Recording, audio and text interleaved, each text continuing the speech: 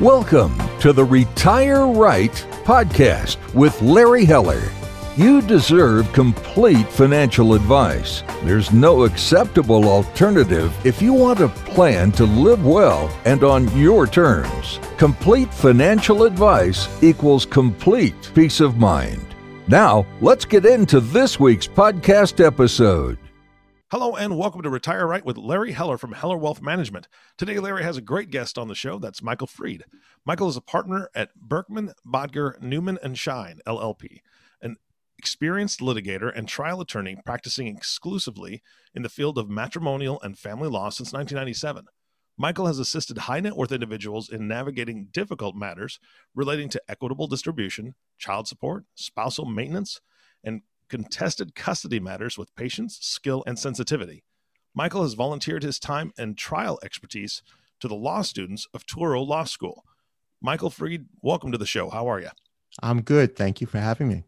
Larry, thank you so much for bringing Michael on the show. Oh, you're welcome. Good to talk to you, Eric. Always good to talk to you, Larry. I'm excited. Michael and you and I had an opportunity to do some joking around before the show started. Great personality. Obviously, this is why you brought him onto the show. What are you guys talking about today? Well, we're talking about divorce today, Eric. So why don't we kind of get into it? Before we actually talk about the divorce and really the three types of divorce that we're going to cover, Michael, why don't you kind of give us an update of kind of what's going on in the divorce world? Do you see kind of a lot of activity picking up as we continue in this pandemic? Yeah, thanks, Larry. Since March, when the pandemic began, March of 2020, I've seen a steady increase in activity in the courts. And since I would say around June or July, the courts now are taking new divorce filings, and our court appearances are actually taking place online. It was originally Skype for Business, and now it's through Microsoft Teams. So the interesting thing is, pre-pandemic, if I had a court appearance at 9:30 in the morning, I may not actually see that judge till 10:30 or 11 a.m. Now, with the advent of doing everything online, we're now, if we have a 10 a.m. court appearance, at 10 a.m. we go on Microsoft Teams and everybody is there. The judge is there, the other attorneys are there, the parties are there. So it's become much more efficient, and it's less time waiting, which is actually better for the clients because they're not paying for me just sitting around waiting. So I guess even in this pandemic, there's some positive that comes out. What about, have you seen, is there a pickup in more divorces going on now? Well, I wouldn't say there's a pickup because there are a lot of issues in terms of actual filing for divorce. In the way that we deal with equitable distribution of assets, when we're distributing assets such as businesses, they're valued at the time that the divorce starts. So what's been happening is that if you start an action during the pandemic, the value of the business could be lower than what it actually is. So when I represent a non-titled spouse, I would be advising them to hold off the filing, because at this point, businesses are deteriorating. And when there's ultimately a valuation, these assets are going to be valued. These businesses are going to be valued at the time that the divorce action started. So I've been telling clients, wait, let's see what happens with the economy. And it also, this delay is important because it's giving them a chance to think about whether they really want to go through with the divorce and whether they're mentally prepared for the divorce. So I would say there are still filings, but I think people are being a little more hesitant to jump into the divorce at this time because there's really so much uncertainty, especially with the way the economy is these days. So on the flip side, because I think I remember reading about some high-powered business owners actually now trying to push through a divorce in this time, I guess because the business value is going to be lower, correct? Oh, that's right. So if you're representing the titled spouse, you'd certainly want to start this action now because you want to try to get the lower value. In fact, I'm dealing with a case right now where I represent a non-titled spouse, and her husband owns a medical practice, but the practice, the action for divorce started back in July of 2020. So that put me at a distinct disadvantage. So what I'm trying to ask now for the court is, while I know that you take the value as of the date of commencement, I'm asking the court for the ability to value this asset as of the date of trial, which these days could be anywhere from the end of 2021 to 2022, when hopefully the economy is going to pick up, vaccinations are going to go through, and there'll be a better a chance that the business will be on the upswing. So it really depends on who you're representing at this point. Certainly with the business owner, would make sense to try to move quickly to basically start the action for divorce and see if you can get that valuation date happening in the middle of the pandemic. So there are a lot of different matrimonial firms in New York. So if somebody's kind of like decided, I'm really contemplating going through a divorce, where do they go? What sets your firm apart from others? Well, one of the biggest ways in which we distinguish ourselves from other matrimonial firms is that we have 3 different ways of resolving disputes.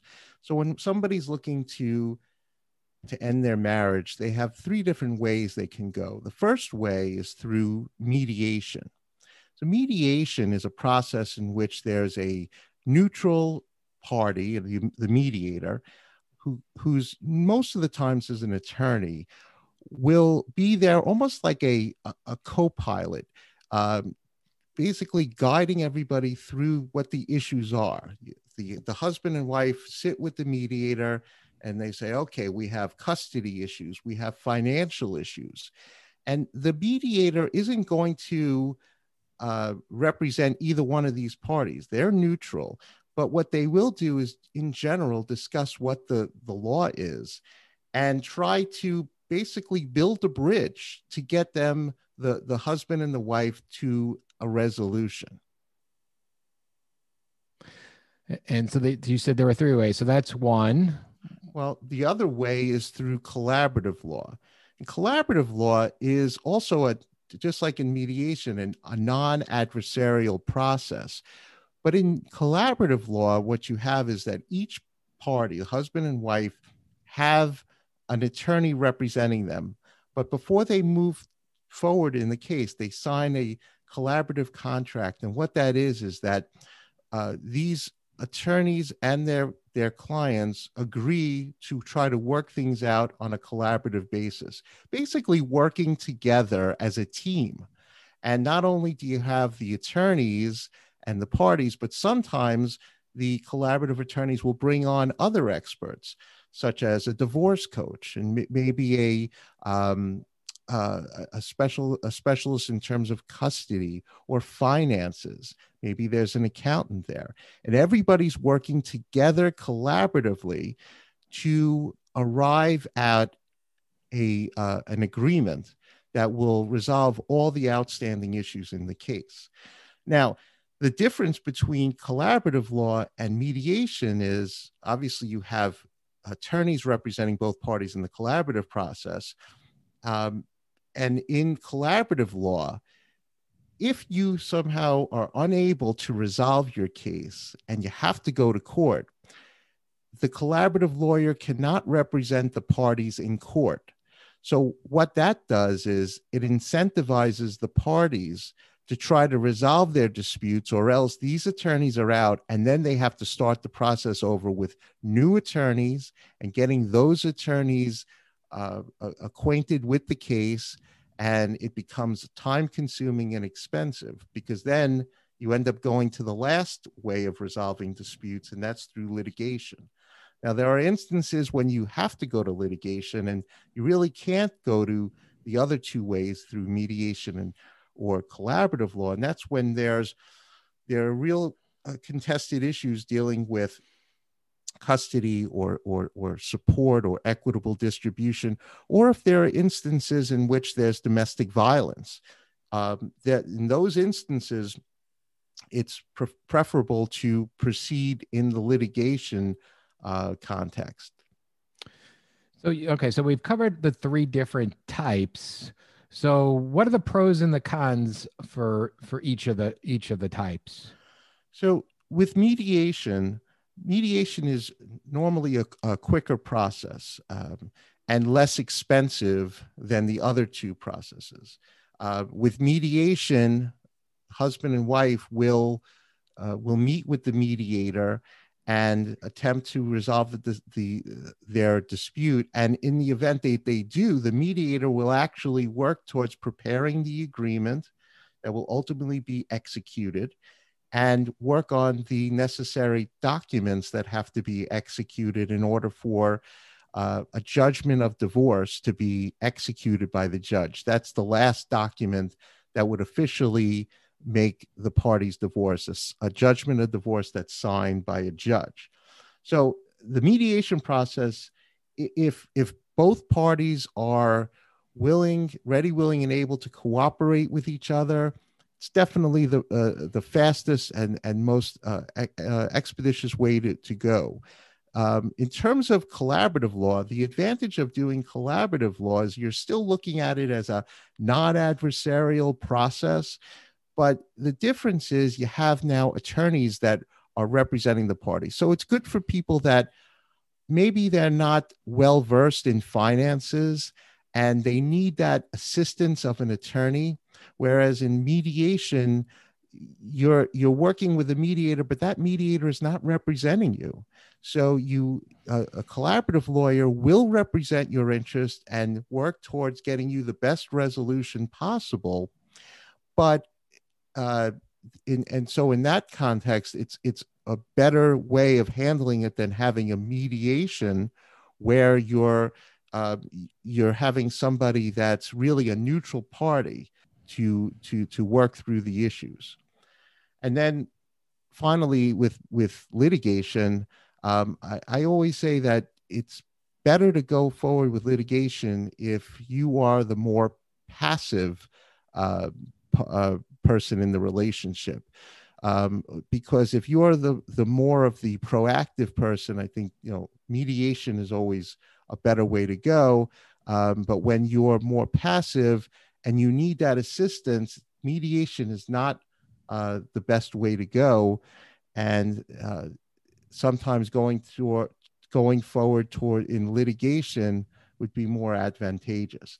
And Larry, just to point out, in our firm, Berkman, Bottger, Newman, and Schein, we're one of the larger New York City matrimonial firms that provide all three ways of handling disputes.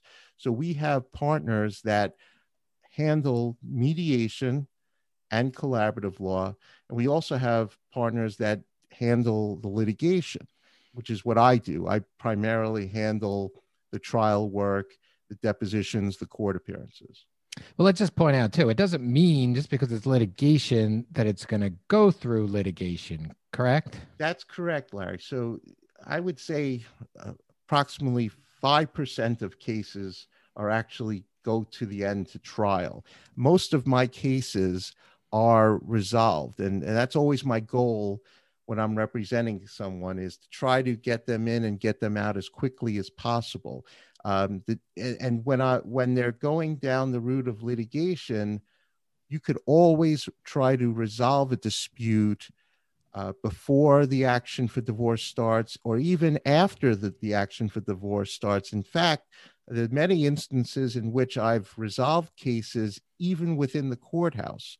And so that's something that, that people that are looking to move forward with the divorce, they have some apprehension about being in a courtroom. Just because an action for divorce starts does not mean that you can't resolve a case. And oftentimes they are done out of court. So somebody decides that they want to pursue a divorce. I mean, we're talking about these three different methods, but most people, I would say, aren't aware of them, or if they are, vaguely aware of them. So somebody calls up an attorney, they get referred to an attorney, and they say, "I want to get divorced." And if they're going to a firm that doesn't offer these services, that attorney may not even mention that to somebody. So if somebody comes to you and says, "Hey, Michael, I really want to get divorced," what is the first kind of discussion that you have with them? Well, the first thing that I discuss is I try to get a sense of their relationship with their spouse. If they tell me I can't stand the other person, I can't look them in the eye, I can't look her in the eye, well, then I know I'm knocking out mediation, because if they can't even look at each other or speak to each other, they're not going to cooperate, which is necessary in order to proceed with the mediation. In terms of collaborative law, it really depends, because again, the collaborative law is an effective tool, but it could also be expensive. And there may be instances where somebody is saying, I want to move forward with the case. I'm concerned that my husband or my wife is going to drag things out and not be cooperative. Again, so when there's no cooperation, that's something where I'm thinking to myself, this is not a case for mediation. This is not a case for collaborative law. As well as, again, if I see that there's been domestic violence, I always, in my initial intake, always ask my client whether or not there have been instances of physical abuse or mental abuse. And in those instances, I entirely eliminate the discussion as to whether or not there should be either a mediation or a collaborative law. So you mentioned collaborative being more expensive. So have you seen an uptake in collaborative and also mediation? Because I guess some people are going to mediation because the costs could be less than a litigation. So there actually have been an increase since COVID. There's been an increase in court-ordered mediation. So I've had instances where I've been in a knockdown, drag-out fight, and the judge has made a suggestion that there be court-ordered mediation. And in fact, as an attorney, I've actually attended these mediations with my clients over Zoom.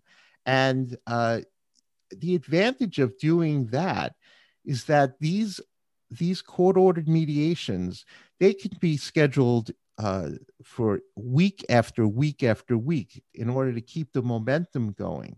Whereas when you have a litigation, oftentimes you'll have a court appearance and then it'll be moved. The next appearance may not be for another 3 to 4 months. So courts are doing their best. They're, at this point during COVID, they're so overloaded.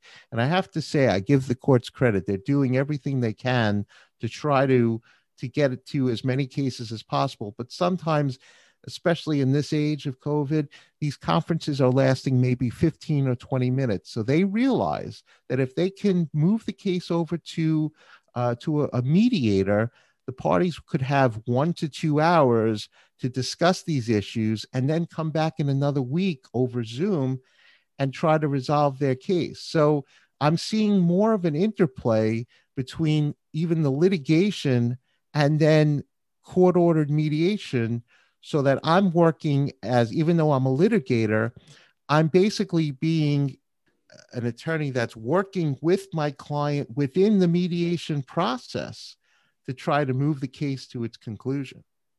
So you're acting kind of as a coach or a consultant. Is that how it works? I actually become a consulting attorney. So I try, and all mediators are different. There are some mediators that are very hands-on and others that are more, let the parties talk. I try not to talk too much during the mediation, but I do lend information, legal information, my legal perspective on the cases. when we're discussing a certain issue, such as maybe child support, how much I think that the child support should be, or in terms of custody, dealing with an access schedule. I'll give my legal opinion, but most of the times I'm there to basically work with the mediator to guide them on what issues should be discussed. So that's a court-appointed mediation that you're actually in the meetings. But normally, when you're going through a mediation, the attorneys, the consulting attorneys, would not be in the meetings, correct? That's right, Larry. So what happens in those instances is that I will sometimes speak to my clients before they go to mediation and talk to them about what issues they should be focusing on, and giving them a roadmap as to what they should be discussing. And then after the mediation, I get a debriefing from the client as to what happened. And that gives me enough information that I could guide them to their next meeting. And ultimately, if the parties come to an agreement and the mediator drafts the agreement, as a consulting attorney for the mediation, I'm there to review the agreement to make sure that it properly represents the terms of settlement and is most advantageous to my client. So I would think then one of the pros of mediation, if it works properly from a person that's going through a divorce, is the expenses could be less in a mediation than in the other two methods. It could be less expensive provided that both parties stay on a cooperative level and they're willing to work with one another to come to a resolution. Once one party takes a line in the sand, that makes the mediation more difficult. And there are often situations in which one party will terminate that mediation and move forward towards litigation. And oftentimes I'm brought in on cases where the mediations have failed and the parties are ready to move their disputes into court. But in that case, if you were a consulting attorney, you can stay on as in the litigation. But if you were in the collaborative method, you wouldn't be able to stay on. That's correct. That once there's a litigation in the collaborative law context, the attorneys will then have to relinquish their representation and the parties have to get new counsel. Wow, that's a lot for a layperson who's emotionally even, going through a divorce to try to really figure out up front what's the best way to go. And then obviously they have to talk to their spouse and get on the same page to determine which method would work both for both of them, correct? Well, that's true. And a lot of times what ends up happening is one party will meet with a lawyer. Let's say, a client comes to meet with me, goes home and then talks to their spouse about, well, I met with a lawyer. Let's try to do this amicably. And then the next thing you know, the other side decides, I'm going to take all the money out of the joint account. And then, I get that call saying he didn't or she didn't take it too well. And then I said, well, looks like this is a situation where we're going to have to litigate the case. And so I've had instances where parties have tried to do that, but the courts are knowledgeable about these situations. And if somebody tries to take all the money out of the account, it's easily detectable through what we call financial discovery. And ultimately we work it out where that money will be recouped. Oh boy. So any final words, anything else that you think our listening audience should know about the different methods of divorce? Well, I think the most important thing for anybody that's contemplating a divorce, whether they want to go through the mediation, collaborative, or litigation processes, they shouldn't be doing this alone. Too many times I've seen people that feel that they can handle themselves in a courtroom and they don't need the help of counsel. They don't want to pay for counsel. And 9 times out of 10, they come to me after the fact and it's usually where I'm trying to clean up a mess. And I tell people all the time that, you know, if you have a foot problem, you go to a foot doctor. You have a back problem, you go to a back doctor. You don't go to just a general person. You want to get somebody that knows the law, specifically knows the judges in each of the counties that these people are going to be living in. And you don't want to do things alone, and you want to make sure you have competent legal counsel, somebody that's experienced, that knows what goes on, knows the law. But I always tell people it's very important not to just take the first attorney that you meet. It's okay to see 2 or 3 attorneys. Get a sense of these individuals, because you have to be able to work with these people. You have to feel comfortable with the person that you ultimately hire. So I always say to people, look, if you go to see 2 or 3 attorneys, this is a big decision. You're dealing with decisions about who's going to be taking care of your children, who's going to be making decisions for your children, and how much are you going to be paying in support. These are decisions that shouldn't be taken lightly. And that's why it's important to do your research, find the right attorney for you, somebody that you can work with and you can trust. All great points, Michael. So for those out there in the listening audience, hopefully you've learned a lot about the different types of methods that are out there to guide you or steer you in a direction that works for you. And if you want to learn more about that, feel free. I would suggest you reach out to Michael. You can find him at either berkbot.com, BERKBOT.com, or call his office at 212-867-9123. Michael, thank you so much for joining us today. This was great. Larry, it was a pleasure, and thank you for having me on your show. Gentlemen, this was fantastic. Michael, I was just thinking as you were giving so much information, it's very similar to what Larry and I have said before, or Larry has said before for sure. This is not a DIY situation. Doing it yourself, whether it comes to divorce or managing finances, creating financial plans, it's very, very complicated. And so professionals are out there to help and step up. Michael, thank you for being on the show. And of course, Larry, thank you so much for bringing Michael on the show. Did you have any closing thoughts today, Larry? No, just again, like I said before, this is an important factor, and don't rush in any decisions. Like Michael mentioned, find the right person for you that could be your advocate. Absolutely. Absolutely. Again, gentlemen, thank you so much. And of course, the last thank you goes to the listening audience. Thank you so much for tuning in and listening to the Retire Right podcast with Larry Heller. If you have not subscribed to the podcast yet, please click the subscribe now button below. This way, when Larry comes out with a new podcast, it'll show up directly on your listening device. This makes it much easier to share these podcasts with your friends and family. Again, thanks for listening today. For everyone at Heller Wealth Management, this is Eric Johnson reminding you to live your best day every day. And we'll see you next time.